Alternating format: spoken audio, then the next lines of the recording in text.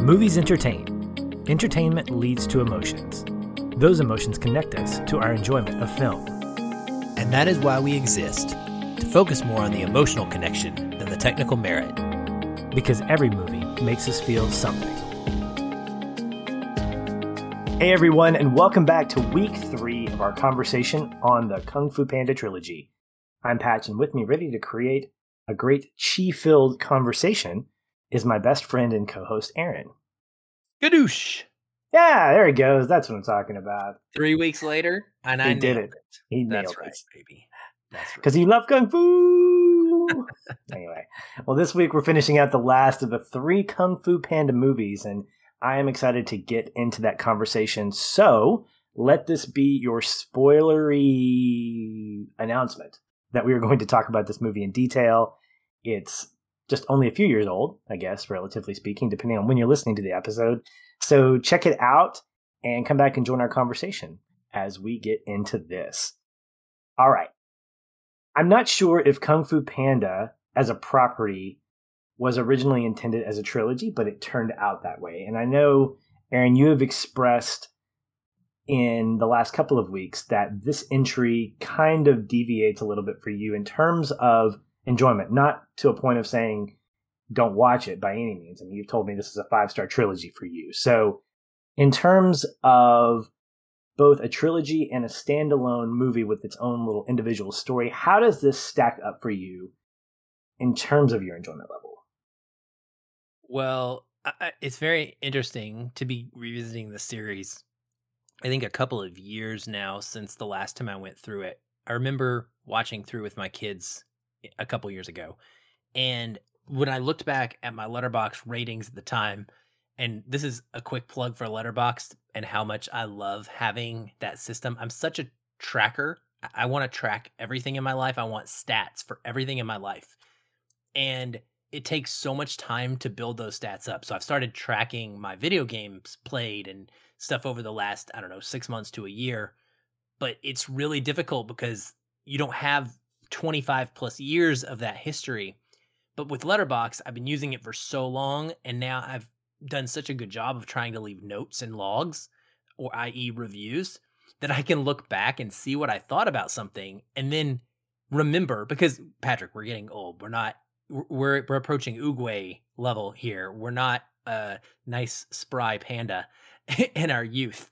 And so Just give us wisdom. Do we have wisdom of Oogway at this point? I know I want that staff. Dude, that staff is that epic. Staff is one of the coolest weapons in movie history. It's very underrated in my opinion. But anyway, my point is, like, it's cool to look back and see, right? And so what I found out was when I had watched this trilogy the last time around, for me it was 5, 4, 3. Those were my ratings. It was a series of diminishing returns. And of course, here we are podcasting about it. And I've learned that can oftentimes increase my enjoyment of something. Getting to go into detail, it almost never has had a negative effect because I'm learning more about it. I'm approaching it from a different perspective than when I watched these previously. And so really, I have just fallen in love with the series as a whole because of the thematic core that perfectly is executed throughout the 3 movies. I think that very few trilogies are able to pull that off from 1 through 3 in the effective manner that this series is without ever sacrificing the pacing, the humor, the amazing animation that just gets better and better with every film, and more varied animation, the action sequences, etc. And so while each movie individually hasn't gotten the better villain every single time or the better plot line every single time, some of those elements bounce around between the trilogy. Someone should make the trilogy. What the heck? Coin it. How has no one ever trilogy. done that? Oh my gosh. It's a podcast. It's a podcast, right? There's a podcast. About trilogy. Yeah, about exactly. Yes. So it's been amazing for me, and I've realized I didn't want it to end, and I texted you this, and I was not kidding. This was not hyperbole. I literally let the credits roll all the way until the end of the movie where it just turned itself off. I can't tell you the last time I've done that, but it was playing a couple of great songs, and then it rolled into this beautiful score that I love so much, and I just didn't want it to end.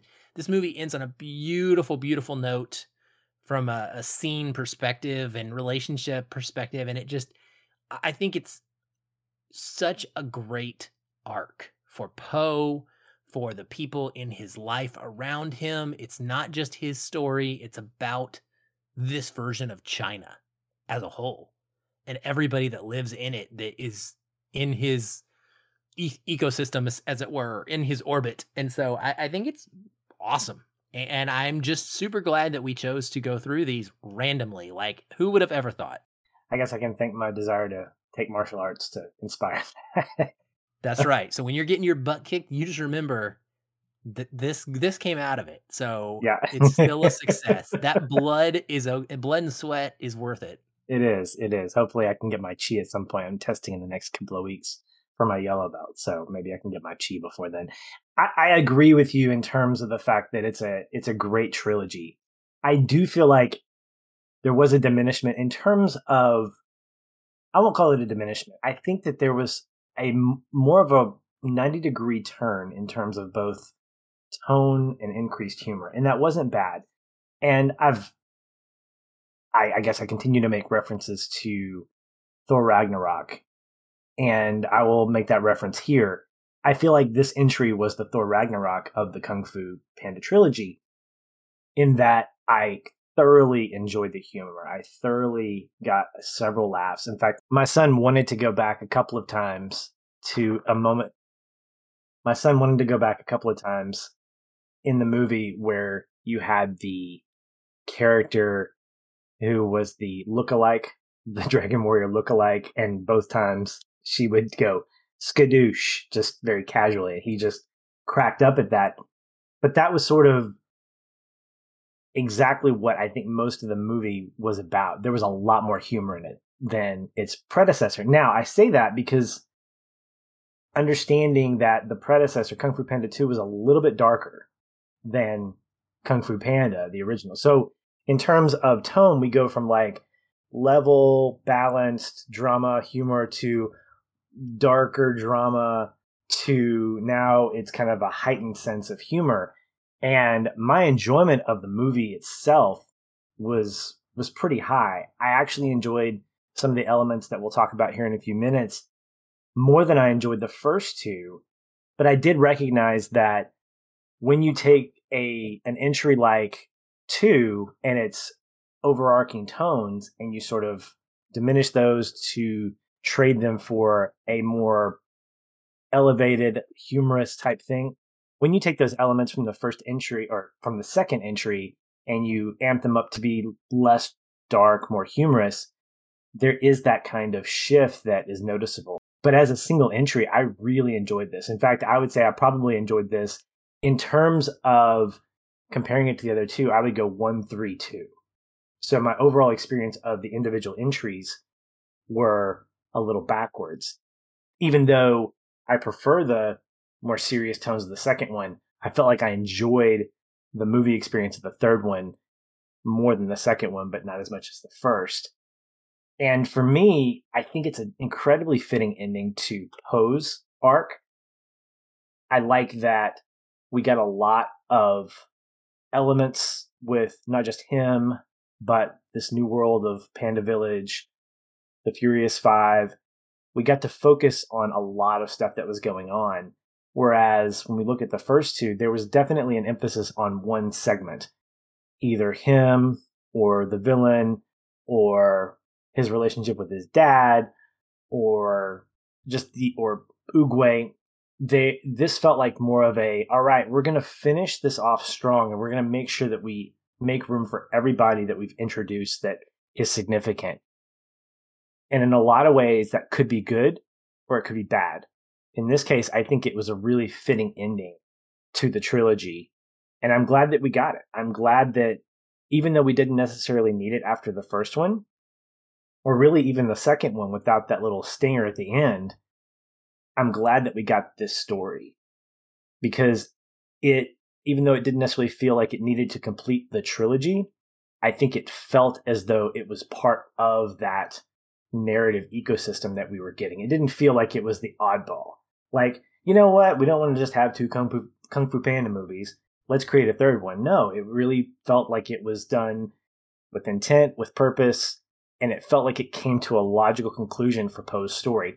Now, I will say there's obviously a TV series neither of us have watched. I don't know what that's about, and I don't mind checking it out. But in terms of giving me a complete story, I think this is my complete story. The trilogy is fine just as it is, and whatever the TV show wants to add, it can do that. But it's kind of like our vantage points with the Fast and Furious. We're good with 1 through 7. Anything after that, we'll enjoy, but 1 through 7 is going to be our story of the Fast and Furious family.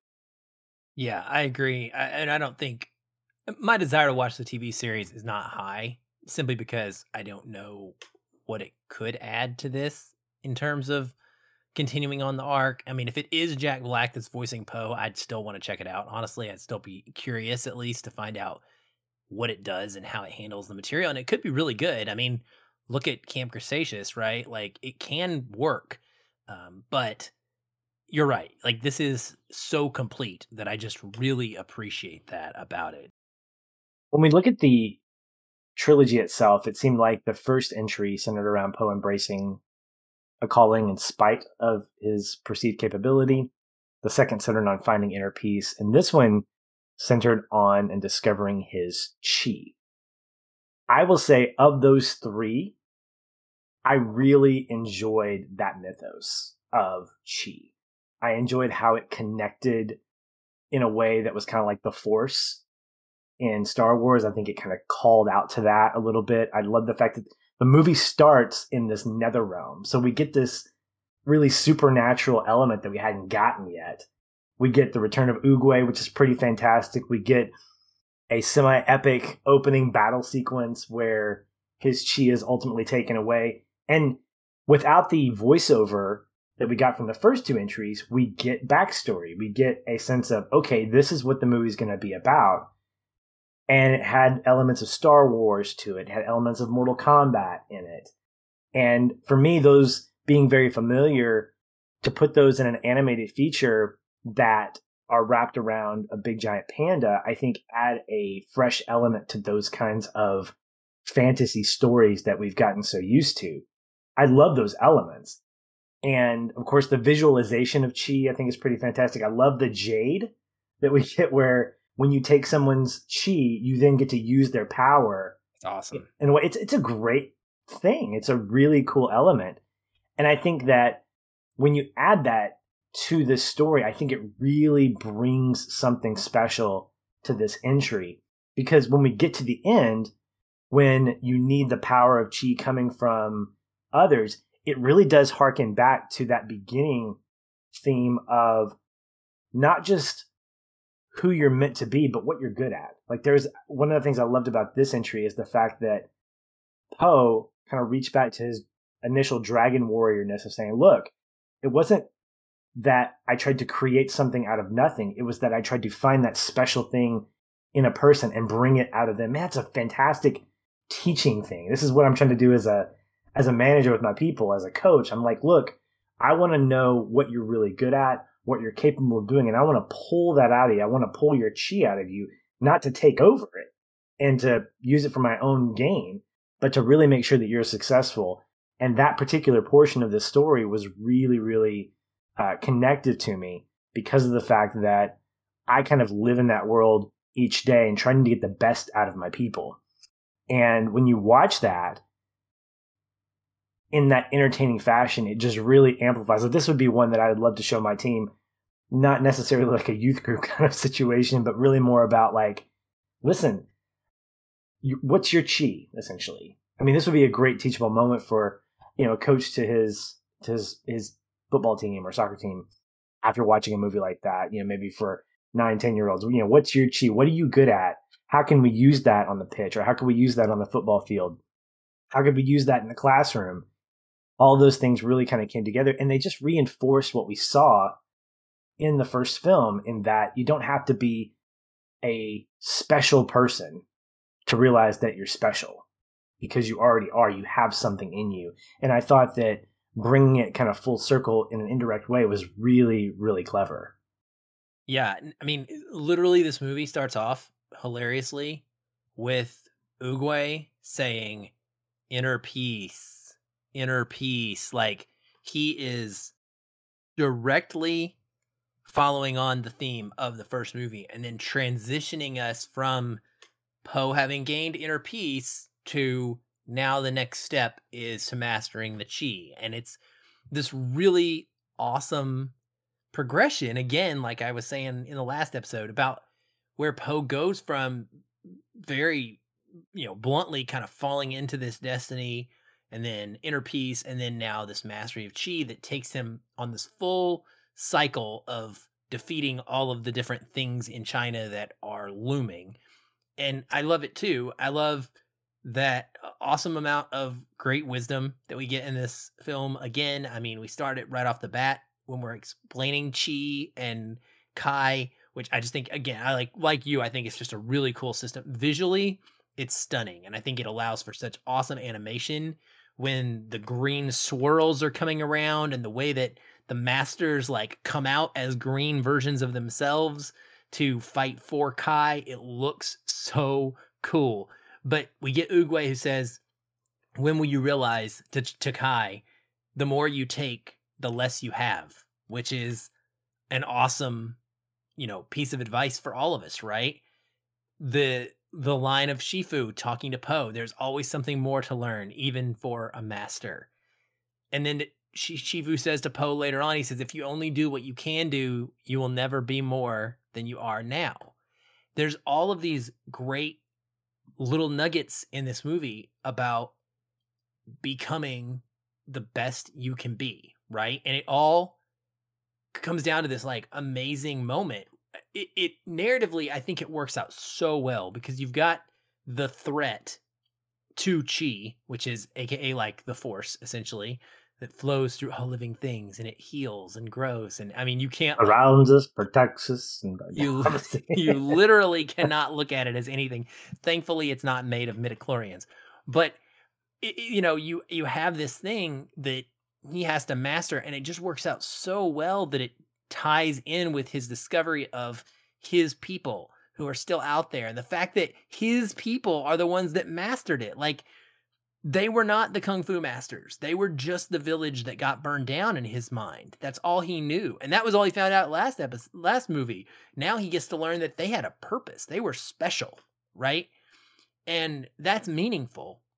And I think it's amazing scene. I literally get teary-eyed when they're going through this recognition at the end of the movie, right? They've gone through teaching him different things and they've tried to battle and they've failed.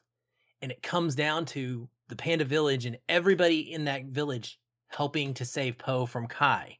And that's where they master their chi and they realize what you're talking about is it's all about like, it's a very personal thing. The chi is not something that you can learn from someone else. Like Shifu tells you, it takes understanding yourself.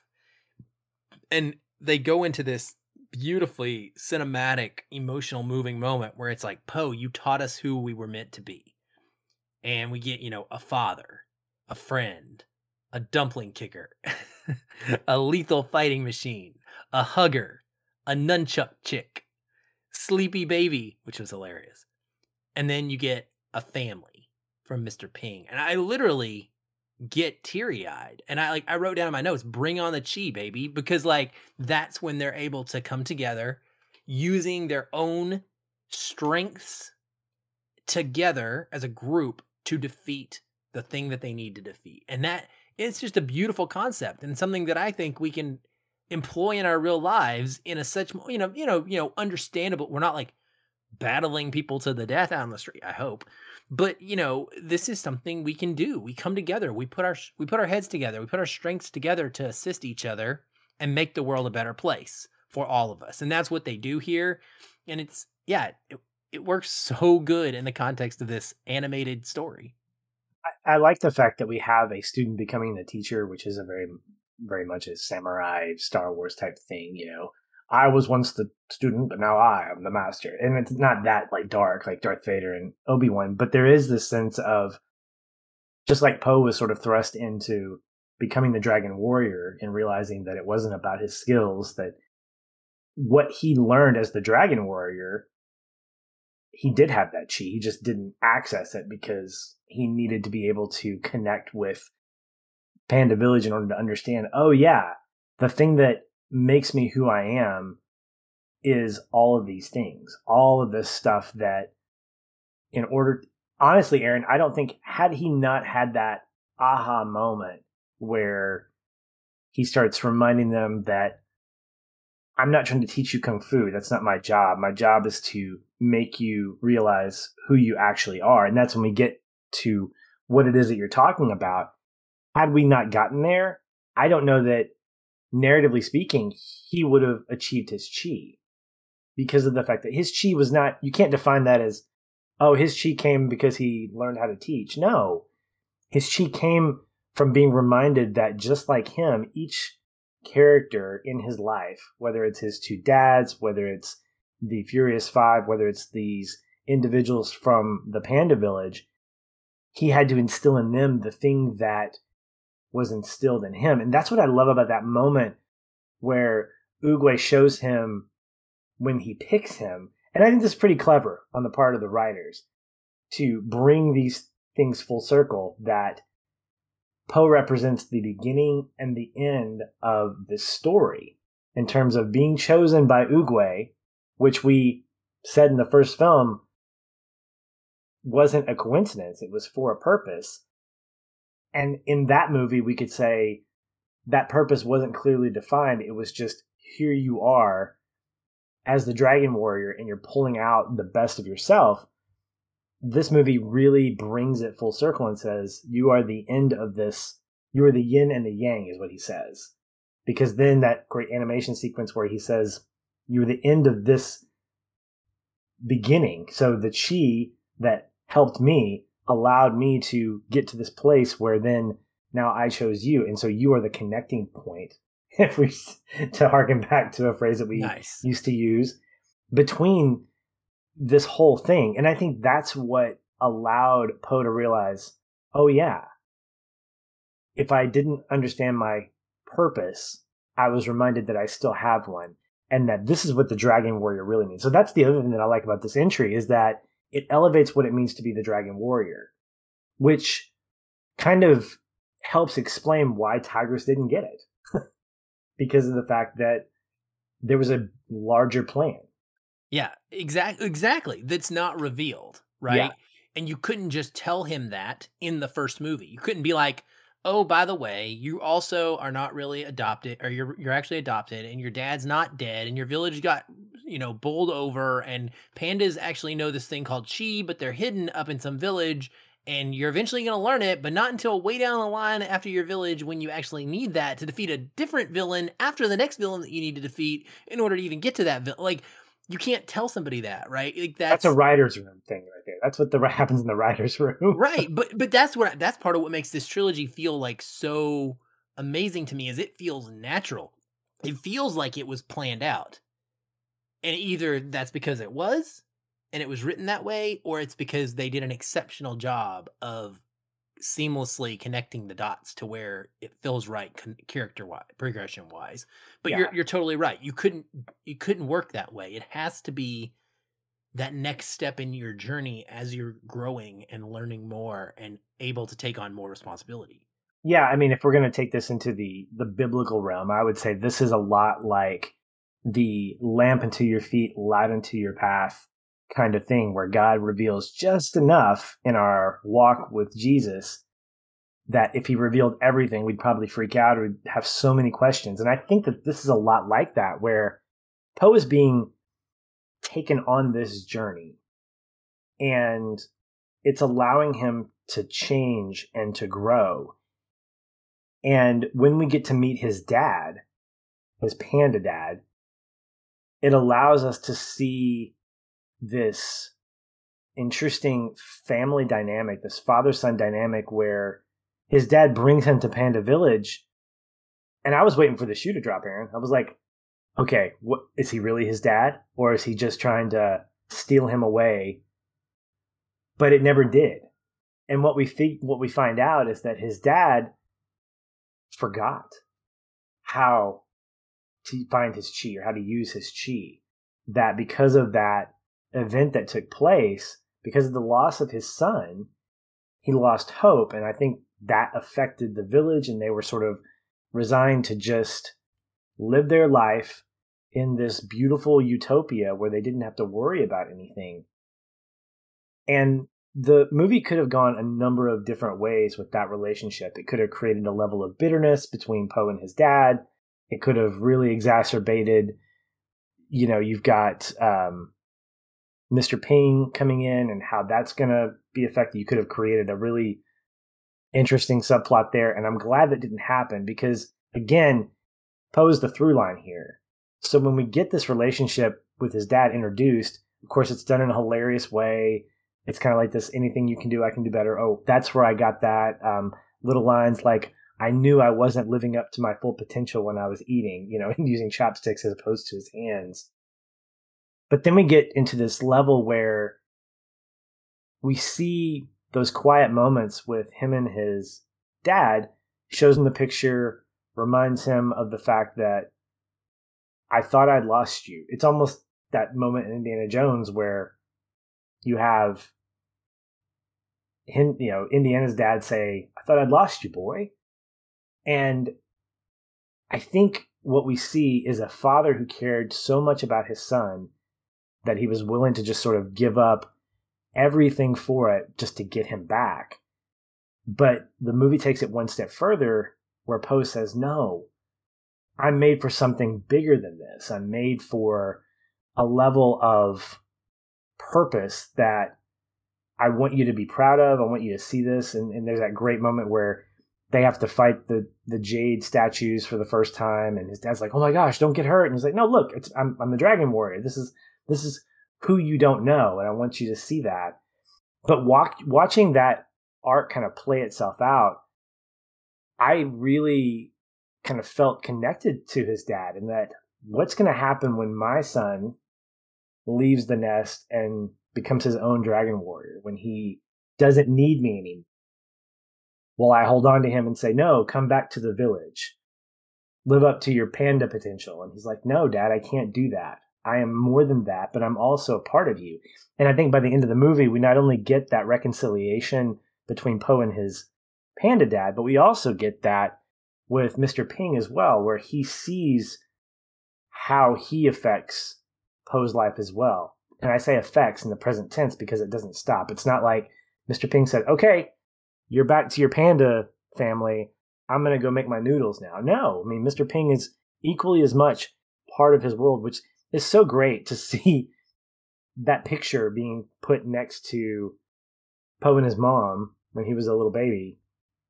Was it Poe and his mom? I can't remember specifically. But then you see Poe and his two dads right behind it, and it sort of creates this new kind of family. And I think that there's a sense of redemption, there's a sense of reconciliation that the story plays with, where, again, it's wrapping up a question that needed to be answered, and how are you going to answer that question? I think it wrapped it up really nicely. Yeah, before I agree, I agree with you. Before I say any more, I had a question for you. Do you think that it was at all less impactful for you with the teaser at the end of the second film? Or do you think that had no effect on the arrival of his dad and initial implications of him meeting his dad for the first time and realizing that this was a thing? Because we got the teaser at the end of 2. It's that little stinger, and it kind of tells you what's going to be coming in number 3. But that's our knowledge as an audience. Poe doesn't have that knowledge. So I just wondered, I noticed, and it's probably because we're watching them back to back to back versus, hey, I watched this and then 3 years later, the next sequel comes out. And I was like, oh yeah, but I already knew like his dad was coming back. It didn't really hit me in the same way that it was probably supposed to hit Poe. I just wondered how that worked for you.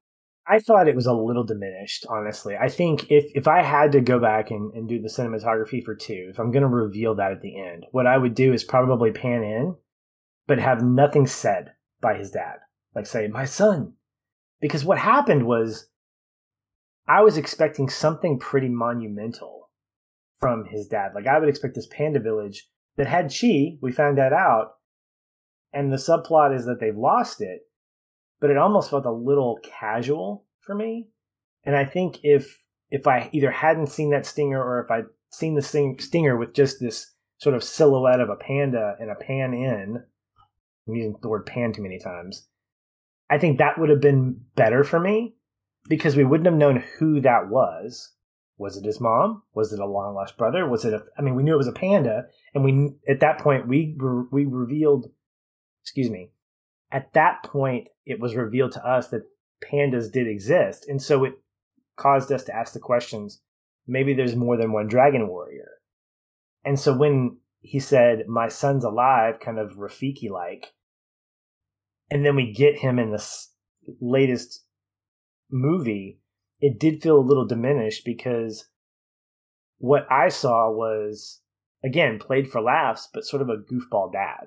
Sort of like a Homer Simpson, where you had a dad who was excited to see his son, absolutely, but I didn't take as seriously as I would have if we hadn't gotten that extensive of a stinger. So okay. I would have probably preferred not having it, honestly, or at the very least not having any dialogue. Yeah, I would agree with the no dialogue. Or for me, I like the reveal of the fact that there are still pandas. That part of it is incredibly interesting to me, and I think impactful for setting up the next story. But I think it would have maybe played even better had it just been a slow pan and then, oh my gosh, there's multiple pandas living somewhere and they're still alive.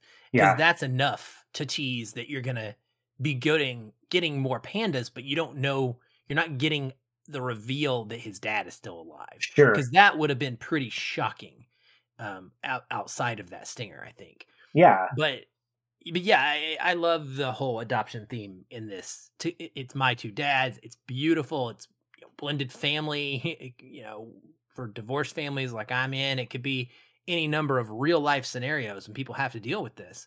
And the fact that Mr. Ping gets jealous makes sense.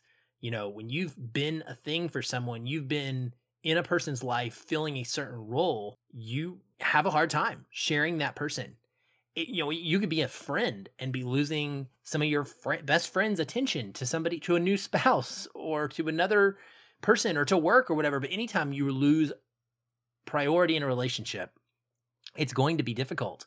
And the way that these two guys go through in just a 90-minute animated movie, that arc of both kind of wanting to be Poe's primary and resenting each other to some extent, to learning their importance in Poe's life. There's a great line where they're talking to each other and Ping says to Lee, "I realized having you in Poe's life isn't less for me, it's more for Poe."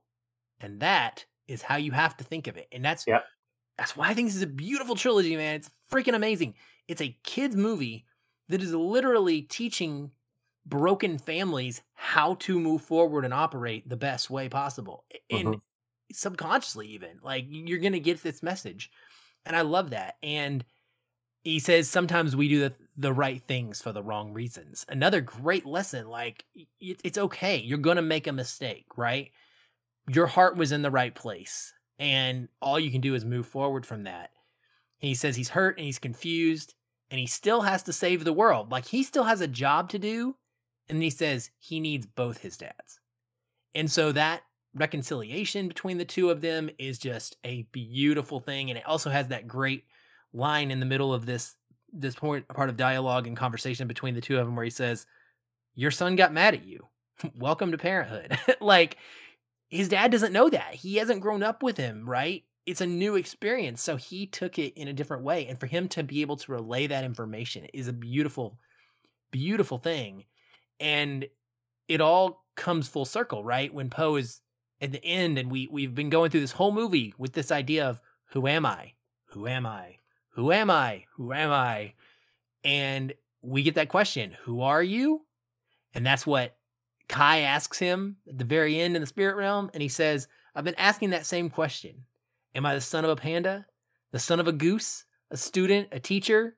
Turns out I'm all of them. I am the dragon warrior. And then I love the humor in this one because you get that bam epic ending moment, and then he pauses and he goes, "Get it? See the giant dragon?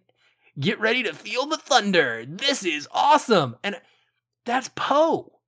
Like, it would not make sense if Poe had this incredibly insightful, passionate, emotional, epic ending and didn't make a joke. That's not who Poe is, right? Like, so it's so consistent and it's just so beautiful. And then along with this whole Chi and meeting in the Panda Village, something else stuck out to me that I found really interesting this time around, Patrick. Poe is talking to the villagers. He's meeting them and stuff, and he's like, "Oh, baby pandas, they're so cute." And he's like, "You're like me, but a baby." And he's like, "You're like me, but old." And "You're like me, but fatter. You're like me, but with a hat. You all look like me." And I had this moment of epiphany, and I was like, man, can you imagine what that would feel like? And it made me think about it in context of today's world, right? And why so many people fight extremely hard for representation, and whether in all facets of life, but we can talk about it in terms of like just movies, media, whatever the case may be, but in jobs and in athletics and all of these things, there is a comfort and a validation to seeing people like you. And it just made me imagine, like, Poe is essentially, if he's someone who's never seen anybody like him doing a thing that is successful and unique and special, like, for him to see that, oh my gosh, there's this whole world of people that are like me, that have been able to attain blah, blah, blah, blah, blah, and that are amazing. It's important. It is important. And it kind of hit home for me. Like, I get it a little bit better now, even though I don't think I didn't get it before, but a great kind of a message within this story that is a pretty simple thing added to it. That's not a huge subplot that gets a bunch of, spotlights put on it to point it out, but it made sense for me this time around. So I want to extend that a little bit by saying that you consider the both and portion of this, where when Poe has that revelation, I am this and this and this, I'm all these things, and that's what makes me who I am. And when you go back to what you were talking about, there is that beautiful moment where there is, I wish the Me Too hashtag hadn't been hijacked, because it had more positive meaning for me before it became what it did. There's value in being connected based on that common characteristic. You're like me, only with the hat. You're like me, only this. You're like me. And there is some incredible comfort in that. You're absolutely right. That when you find people that look like you, or that share, in the case of this movie, a physical connection or a cultural connection, we're all pandas. That's incredibly beautiful. The extension to that I think the film does incredibly well is that by the end of it, it's not that they're all bonded because they're pandas. Because now you have the Furious Five, you've got, or at least at the point before the Furious Five become reunited, you've got Tigress and Shifu and all these pandas with their special abilities. And you've got Mr. Ping and you got Poe's dad, all with their chi that brings Poe back, that help him defeat. And it's those abilities. It's also who they are that allow them to bring him back from the outer world and defeat this big bad guy. And I think that's beautiful as well, because I think the film recognizes that you aren't just. And I think that by the end of the film, we get the fact that when Poe looks at all these pandas, he's not seeing just that they're like him. He's seeing equally as much they are like him, and that maybe more so, or at least on equal footing, they are those that can hug. They are those that can dance and use nunchucks. Their abilities and what they bring to the table, what they bring to the community to elevate and strengthen one another, is what makes them who they are. Their common ground is what they bring, not just what they look like or where they come from. The cultural value there, I think, is important, but I like the fact that it's also added to with these other abilities that are of equal importance. It's not just that Po has found his panda family, that Po has found people that are like him. It's that along with that, he can have pandas in his life, have others in his life that share a common ground that goes beyond just that identity, that it's not singular. And I think that's pretty beautiful too. Yeah, absolutely. I think 100%. It all is a combined effect. Yeah. He's finding people. He's finding his people. I don't care. People, pandas, whatever. We can say people. It's people. hard to not say people, but like he's finding his people in all different aspects. And absolutely. That is what makes the totality of understanding who he is and coming to term, being content with who he is. Yeah. And essentially unlocking his potential, his highest potential. Well, in that pivotal moment of you can be more and you should be more than that. A panda, a son of a panda, or a son of a goose, or a teacher or a student. I mean, it can be all those things, and it should be all those things, because every time you add a piece to yourself as you live life, 15 years ago, I was a boyfriend. 13 years ago, I was a husband. 8 years ago, I was a dad, but I was still a husband. And to an extent, I was still a boyfriend if I can get away with having date nights with my wife. But I'm also I'm a follower of Jesus since 1989. That hasn't changed. And so there's a sense of adding to that identity or creating a more rounded persona that I think the Dragon Warrior as a character represents all those things, and they make him who he is, which is pretty beautiful. One of the things that this movie does that I think is not curious, but we see more of the Furious Five not just fighting, but dialoguing. I don't know that I caught that as much in the second entry. Maybe I just wasn't listening, but I felt like I found a lot more dialogue between pairs, like either between Crane and Monkey or between Viper and Crane. Obviously, Tigress had a lot to say, and so did Shifu. Of course, he wasn't part of the Furious Five, but part of that core. And I wasn't sure going into it if I liked all that, because I'd gotten so used to them sort of being just the fighters and not necessarily having a lot of dialogue. But this entry, I think I really enjoyed it because we got to hear more fun one-liners from these voice actors that we have both agreed is just phenomenal. It's such a great voice cast.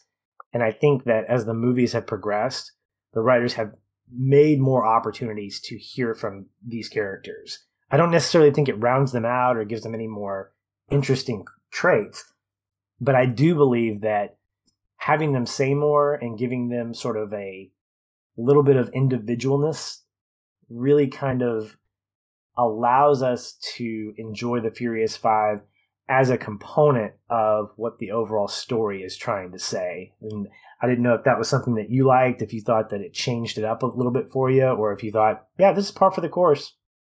Yeah, it's par for the course for me. I didn't think that there actually was more, so I didn't notice that. It's interesting. I wonder if it's because there are a couple of different moments where the Furious Five are alone without Po. So that's probably why that comes up. Specifically, the one that sticks out to me, because it's hilarious and cute, is just with Crane and Mantis, because they're off to take on Kai by themselves, and we get that great dialogue and one liner of, just because you say wings of something before it doesn't mean you're doing a special move. And he's like, wings of disagreement. Yeah, exactly. Wings of podcast. And then he gets hit and he goes, wings of regret. That's gonna be my new thing, is wings of regret. I love it. I love that. But again, why do I love that? I don't love it just because it's a one-liner that's really funny in context. It's a one-liner, it's funny in context of the entire trilogy, because we've been watching Crane do wings of blah, blah, blah throughout the film series. He's done it 2 or 3 times up until this point. And so because of that, I'm connected to that. And so that joke makes more sense. If he just did it this once and Mantis had that reaction, it wouldn't have the same weight as it does if he's saying it based on him having tried it multiple times. So I love that way of building things up. But yeah, I actually, the one, it's weird because that's probably the one thing that I didn't even really hone in on at all was the Furious Five in this one. I thought that they were kind of on the outside as much as any of the films, or more so than any of the other films, and it was fine. I thought that they were where they needed to be. I thought that they fit into the story, slotted in perfectly. I think that pushing them in anymore would have been a mistake because you're already trying to introduce this whole other relational aspect for Poe. His relationship with the Furious Five was cemented in movie 2. That's what that was about. And that's the ending of that movie. And that's where they come to. He's hugging Tigress, right? Like, it's powerful. So now there are those great scenes in the beginning of this where they're training and he becomes their master. And and it's just funny. It will never not be funny to think about it that way, of course. But and you get that moment with Tigress, who hunts him down into the the panda village to train him and help him, and that's beautiful as well, which I think is great because I just love the two of them's arc throughout the film. But that's always been the highlight, is those two's arc, with the other ones playing very peripheral, kind of supporting roles, and it works perfectly for me. So no harm there. Just wasn't something that stuck out. I agree, and I think you said something that probably caused me to observe that, which is that there are more individual moments with the Furious Five apart from Poe, like the two, and with Tigress and Poe. And I think that it's fitting that during those battles, they start breaking up. The Furious Five are not the Furious Five in this movie. They're the 5 individuals with Poe that are dealing with their own stuff. And I think it adds to what you said, a little bit of the lore in a humorous way to kind of get them on individual footing, so you get a little bit more voice from the characters, because the Furious Five were just that in the first 2 entries. Apart from Poe and Tigress, it was always them. And so when you get broken out scenes like that, I think it adds to a little bit of the, oh yeah, I knew I liked him for that reason. I knew I liked Monkey, or I knew I liked Crow, that kind of thing. And so, or I knew I liked Crane for that. And so looking at them, I think you're exactly right that they were just enough part of the story to add tension. And really, to be honest, I think that with the exception of Tigress, the rest of the crew were there to really bring Kai on as a villain to show off his prowess. And of course, we get that one. Agreed. We get that one battle sequence where everybody but Tigress gets jaded. That's great. Nice. I'm funny. Very nice. I'm a funny guy. They get jaded. I love his weapon. His weapon is sick. I don't care. It really is. Yeah. And it's really interesting because, of course, J.K. Simmons as Kai is fantastic. I mean, he's just right on par with this incredible voice cast. And at the same time, as a villain, he feels a little bit underdeveloped for me. Not bad. He's still a lot of fun. He's got some really cool toys. I mean, he's kind of like the Joker, only without that kind of interesting level. He gets introduced early on as being in this nether realm, and he comes back again, that Mortal Kombat kind of callback. But at the same time, he feels a little bit half-baked because we don't get a lot of time with him. Just like the other 2 villains, we get a little backstory. We get agency for why they are the way they are. And we're sort of told through a backstory with Oogway about why he is the way he is, but I didn't feel like he was necessarily given enough screen time for me to care as deeply about him. Maybe that was the right call, because really this was about finishing out Poe's arc and getting him to become the true Dragon Warrior. It didn't diminish any of the battle sequences. I thought they were all really great. But of the 3, I think Kai is probably my least favorite, but that's taking it down to a notch of like, I enjoyed him a lot. I enjoyed the other ones a lot more. So his presence was not distracting. I think that he added just enough. But for my take, I'd love to have seen a little bit more from him. Yeah, I guess I get that. I do. This time around, again, it's 5-star trilogy for me now. So I think that they're all incredible in their own ways. I think one of the things that is really cool about each one is they feel to me a little more menacing each time. And I think Kai is the greatest threat because we get his backstory and awesome. Awesome opening, awesome spirit realm. We've never been there before. We get to learn this new thing, great animation opportunities, all that stuff. But like this is a guy who literally has consumed the powers, if you will. He's like a superhero. I'm trying to think of the superhero that does this, who takes it's like Rogue, but like all of them at one time, right? Like, how do you beat that? If you can take all of the best from the best and have it all at your disposal, you become nearly unbeatable.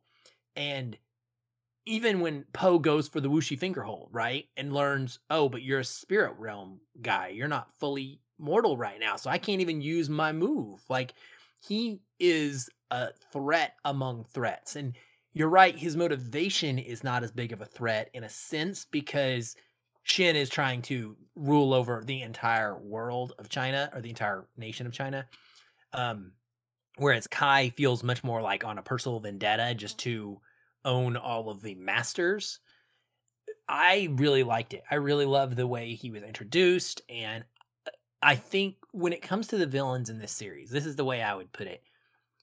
Due to the runtime of these films, I think that they have to take less time to establish the villains. And so I really appreciate the series for the way that they take a real economical approach with their time and by focusing on the emotional thematic core and heart of the stories of Poe's character development. The villain is a bit of a method to the madness. Like he or a result of it. Like he's not everything Poe needs. He is only a piece of this story. This is not just about this is not a trilogy about just killing the bad guy. Okay, this is not John Wick where it's just fight, fight, fight, fight, fight, fight, fight to kill the final boss and then it's over. The villain is but a singular part of driving this impact. The larger impact is the relationships around Poe. It's all about that final shot, right? In the movie, it's kind of like the end of Star Wars when they're getting their medals and they're standing there together and smiling at each other. It's a beautiful last shot where they spin around the palace and Poe has the staff and they're all they're up on the stage together, the Furious Five is, and they're looking out over the courtyard, and it's all their friends and all the pandas and villagers, and they're teaching everybody how to use chi. They're sharing it with the world, and he saved it and he changed the world for the better. And it wasn't just about beating the villain; it was about becoming what he needed to be in order to do this. So there's stories where you just beat the guy that is the threat. And then there's this, which is in doing that, that was just a part of your process to actually creating you that is going to have a bigger impact in the entire world for the betterment of the world that goes beyond just saving it, I guess. That you're taking an active role in changing it for the better. And so for me, I think the villains work great in the whole series because if we got too much of them, it would we could get more, and I would like more. It would be entertaining to get more, but you push the runtime, I think, and when you do that, you start to lose other pieces of that nice pacing that you've got going.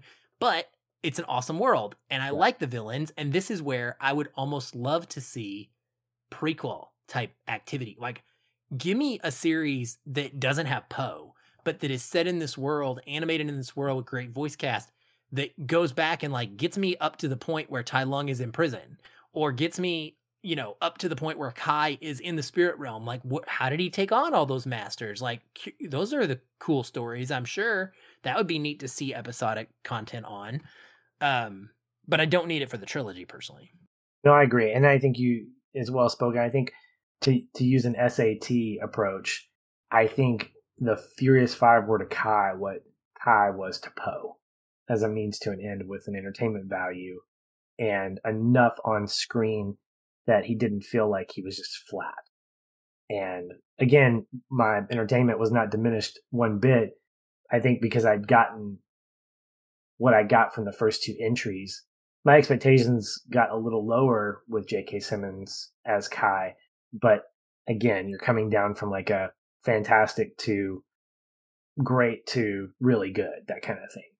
And as I said before, this third entry was actually my second favorite. So apparently the villain didn't, what I wanted from the villain didn't necessarily diminish it too much, that it took it down to number 3. Well, I don't have anything else, Aaron. If you do, if you want to call out anything else, we can wrap it up. Yeah, man, I don't think so. I just hope that if even one person has listened to these conversations and been inspired to revisit the series, or has maybe felt their own appreciation of it increasing in some way, like that would be my dream. Honestly, that would make my day, and it would be awesome to hear from people if that happens. It's always great to like know if you've had an impact in any way. Not that we're trying to have an impact, we're just talking about movies we enjoy, and that's the beauty of it. I'm just grateful that we did this. This randomly came up, like I said at the very beginning of this show. I like the new approach we're taking, and more of a fly by the seat of our pants. What are we hyped for in the moment? What do we want to talk about? Sometimes that'll be new stuff. And, if listeners, we're not, it's almost like crazy to say it. We're not doing it for them. We're not doing it for you people listening right now as much as we're doing it for ourselves. And hopefully that will be more entertaining for you listening in the long run. I think it will. So I'm just so glad we did it. And I'm hyped to move on to next week. I think next week we're going to do A Silent Voice, which was the film that our listener, Audie Thacker, who petitioned for us to do. And I'm really, really, really excited about that too. So yeah, it's just, we're in a great place, man. And go Poe. Go Poe. Let's get our chi on any way we can. Listen, if you've gotten through this conversation, then you've been spoiled a lot, and that's fine. But if you're listening to this for some reason and you haven't seen the movies, as of this point, the first 2 are on Netflix. So if you're one of the many millions of Netflix subscribers, you can obviously check out the first 2 in their entirety and then come back and enjoy those conversations that we've had. In the meantime, we hope your chi is good. We hope you find your inner peace, or if you don't have it, whatever your dragon warrior looks like, we hope that you achieve that as well, whether here or in the Netherrealm. In the meantime, we'll keep this conversation going soon. Talk to you guys later. Hey everyone, thanks again for listening. If you enjoy the show, we'd love to hear from you. You can leave us a review on iTunes or wherever you're listening. These help increase visibility for the show and grow our community of listeners like you. We also invite you to connect with us further by joining our ever-growing Facebook discussion group. A link to that is in the show notes, or you can just search on Facebook and find us that way. If you'd like to continue the conversation with me, you can follow the show on Twitter @FeelinFilm, or connect with me in the Facebook group. I'm very active in both places and would love to chat. And if you want to connect with me, you can find me at Shoeless Patch on both Facebook and Twitter. Be sure to tag me in any comments so that I'll be notified and not miss you. Once again, thank you for listening. We'll be back soon. Until then, stay positive. And keep feeling film.